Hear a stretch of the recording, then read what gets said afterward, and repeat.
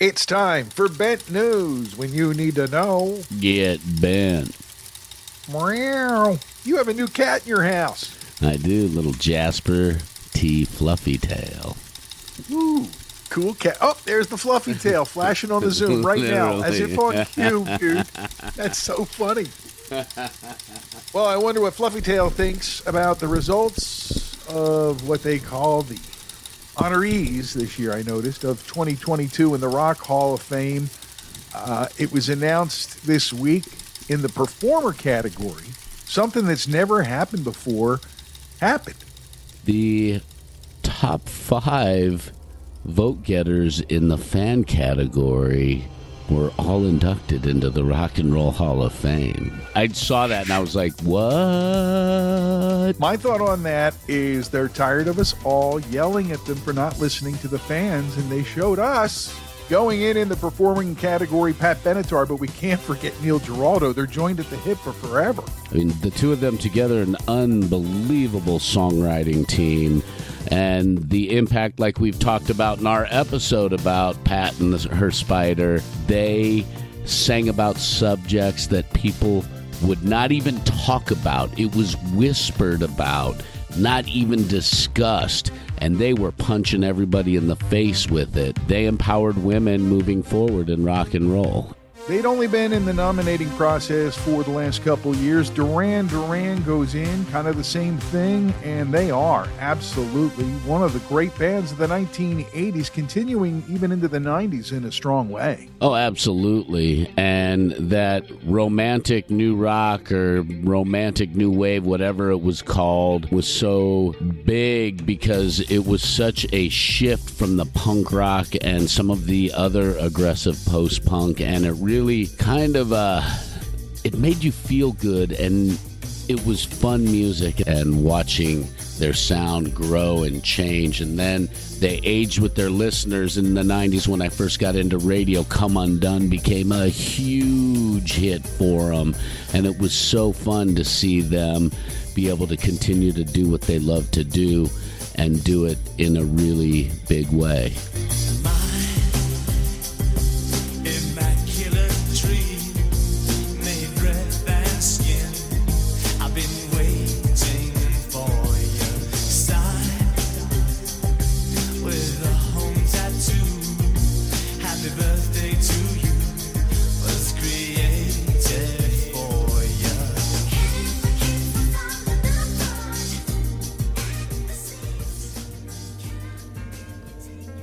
Marshall Mathers, from the 9 Mile to the Rock Hall in Cleveland. Not that long of a drive, but Eminem gets in, one of those in the performer category for this year.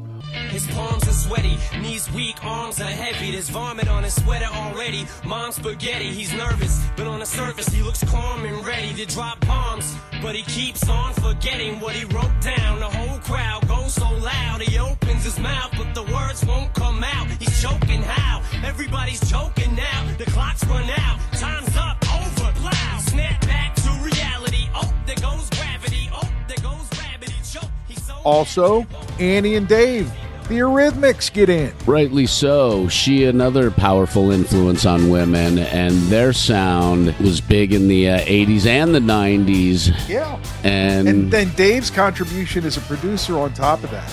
Absolutely. So definitely one of those bands that should be in.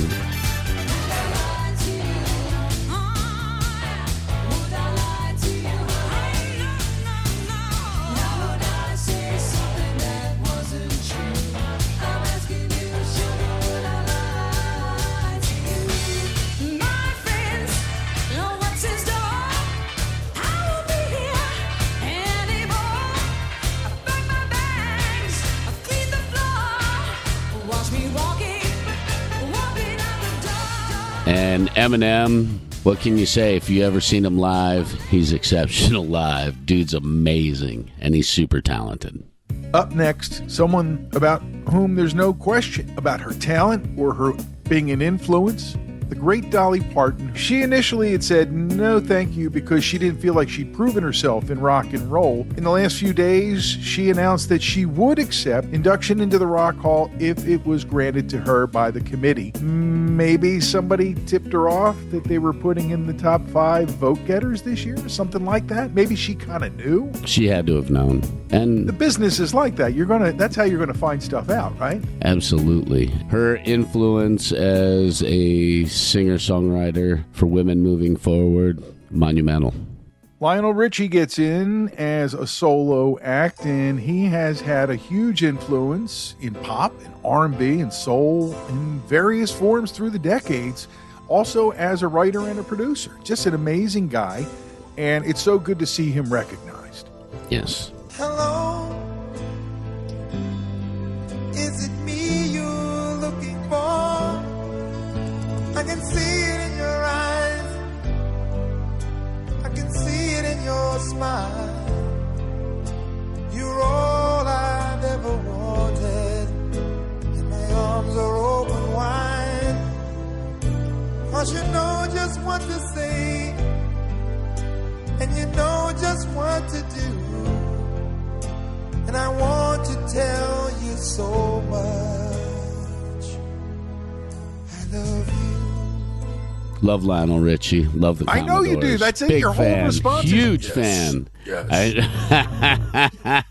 You gush about him at every turn. He gets into the Hall of Fame and go, yes. The final member of the performer category for 2022 is Carly Simon. From her beginnings as a solo artist, she was extremely huge in the 70s, maybe because she bordered between pop and rock.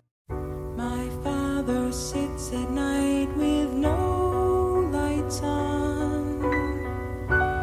His cigarette glows in the dark. The living room is still. I walk by, no remark. She was more viewed as a pop performer by a lot of people, and I think that includes my partner, Marcus. I don't know if I would say she's fully pop. She definitely was a singer-songwriter. She fits the rock and roll sound, so... And she wrote a song about Mick Jagger and Warren Beatty, dude. I know. And that soft rock in the 70s was big, and it was called soft rock. The Ahmet Ertegun Award is given every year to one of the non-performing professionals that have really been excellent throughout their career. And this year, it includes Alan Grubman, Jimmy Iovine, who started out as the tape winder and ended up running Interscope, and Sylvia Robinson, who I don't know a whole lot about. I know very little about Sylvia Robinson as well. Oh, Mickey and Sylvia. She's the Sylvia half. Little Sylvia, they called her. Love is strange. Oh, now it's all coming into Yes. focus there, so I get it. All right. She was a singer and a record producer and a label executive, which wasn't that common for a woman in her era. Yeah. She's also the driving force behind the Sugar Hill Gang's Rapper Delight and The Message. Call me gobsmacked. Outstanding. Congratulations to Sylvia. Well deserved. This is where our analysis of the class of 2022 gets a little weird, Marcus. Mm-hmm. Because I never really heard of the Musical Excellence Award as being part of the induction process. It says here it's given to artists, musicians, songwriters, and producers whose originality and influence creating music have had a dramatic impact on music. Well, isn't that pretty much everybody who's in the Rock Hall? Isn't that the qualification for the unique qualities to be in the Rock Hall in the first place? Yes, that's my understanding. And the two entities that get the award this year are Judas Priest and Jimmy Jam and Terry Lewis, two of the greatest producers, one of the greatest producing teams ever. I can understand they're qualifying for this award, but I also see them as worthy in the way that other producers have been inducted. Yep. But Judas Priest, man, I don't get it. They should have gone in for their original impact. If they had that much original impact, which they did from Rock and Roll forward, they should be recognized for that in the performers category. And I think the reason it didn't happen was because of the way that they lined up all the fan favorites. See, you got what you want there, but you don't get Judas Priest. They go in this way. I feel like we're living in a bizarro world because I can't even believe that it's almost like we sort of screwed up, so here we're going to give you this award, and it just it's so disappointing. All I'm going to say is I read this article from Joe DeVita at Loudwire that said it perfectly. Basically, he boiled it down to a backhanded compliment and a byproduct of a system of checks and balances for the seriously out of touch and backward ideological thinking of the Hall Standard Voting Committee. And his own response to his own comment is, wow, where do we even start? First off, I found that the committee for this award is not the same committee as the overall voting award. You see where it starts to show a little bit of light into why this is happening this way? Mm-hmm. You can't give 1,000 votes to these guys to be in the performer category? I don't get it. I don't get it either. Well, a lot of people think, and I've seen some of our friends posting about Judas Priest being, inducted into the Rock and Roll Hall of Fame, and I think it's great that they're being recognized. But I agree with DeVita that it's a backhanded compliment. I agree. And the fact that may show that the members of the band don't completely get it. His response, KK Downing, who hasn't been with the band, says, he's not sure that he'll be able to perform or anything like that, but that he's looking forward to taking part in any way he can into the band's induction. How do you tell a guy?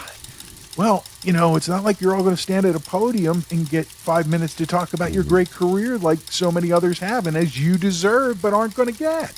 One of the things I want people who are listening to our little Bent News update to understand is while we might be telling you why they got in, we maybe don't necessarily agree with the class because there's so many artists out there that should be in that haven't been recognized, like Judas Priest should be in as a performer, the MC5 should be in as performers. Yeah. There's so many other bands that are so important in the evolution of rock and roll that are getting completely hosed, and it's very disappointing every year. Every year it gets aggravating. And out in the desert this morning, Neanderthal woke up and started going on Facebook about Ozzy not being in as a solo artist. And his audience is following right in on that. And that's a whole nother thing that doesn't even get brought up anymore. I kind of explained what we learned on the podcast on a comment to Paul.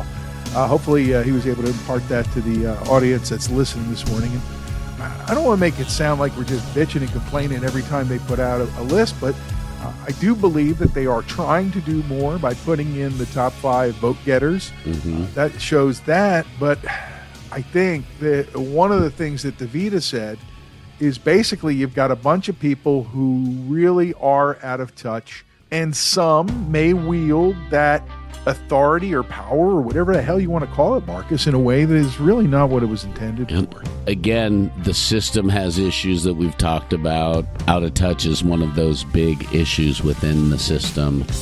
Well, at least they got it right on Pat Benatar this year. Yes. And thank you to the fans who helped make that happen, because it's obvious that fans of rock and roll understand the importance of Pat and Neil.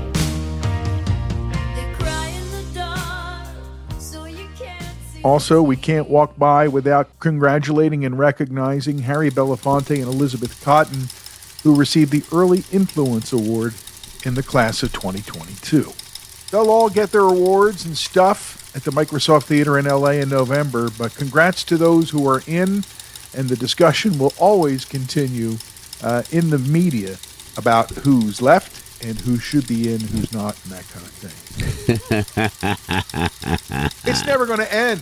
No. Marcus, we have a sad note. This week, we lost the great Rick Parnell. And most people are saying, well, who the fuck is Rick Parnell? And I say, wait a minute, cowboy. You stop for a minute and give some love to the great Mick Shrimpton from Spinal Tap.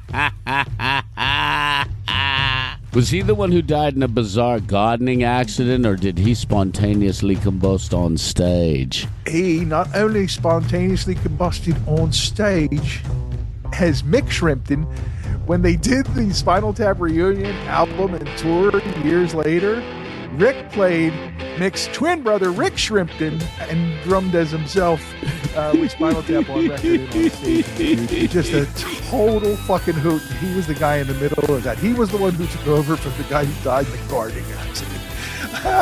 Oh, that's hilarious. But Rick was a pretty accomplished guy. He came from music. His two brothers were drummers. His dad was a jazz drummer.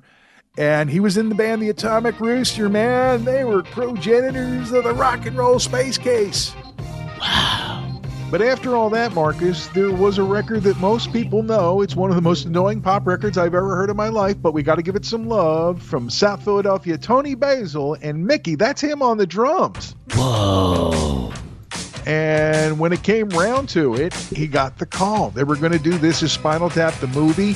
So he played Mick Shrimpton. He goes in, does that whole thing. Nothing really happens for a while, but eventually they do a reunion tour and an album called Break Like the Wind. Remember that in 1992? He was the drummer on that whole thing with the tour because they'd already killed off Mick Shrimpton. He had to be Rick Shrimpton, his twin brother, who we never knew that he had. Outstanding. Rick Burnell was also a radio brother. He did a show called Spontaneous Combustion on KDTR Trail 103.3 FM. Missoula, Montana, out there in Montana.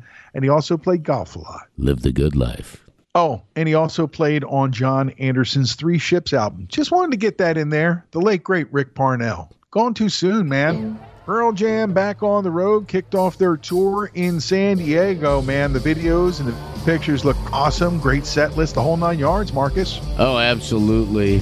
Can't wait to see them hit Philly in the fall. Such a great live show. Always fun. Every night the set list is different, so you never know what you're going to get. Pearl Jam back on the road.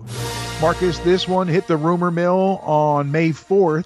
As everyone was being silly and celebrating, May the 4th be with you.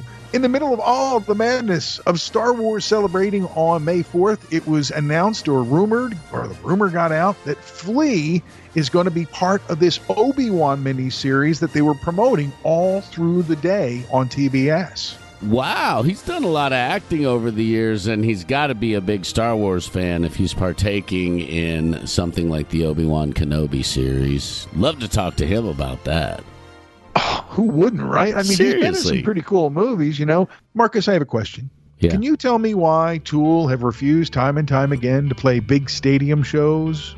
I saw a story about that this week. Adam Jones was talking to somebody in the media at Metal Hammer and basically said that they don't believe that in a huge stadium the fans get the experience the way they should. It's almost like they're, caterpillars down on We've all the floor. experienced it, right? Yes. So they want you to be as close to the stage as possible to experience as much of the music and the feel as well. And to them, the feel and the texturing and the layers are very important. A sad note before we wrap up, Marcus, and I can't believe we're saying that it's been 10 years since we lost MCA, bro. I saw that and I was like, 10 years, holy cow. And he's so young. He was 47 when he passed away.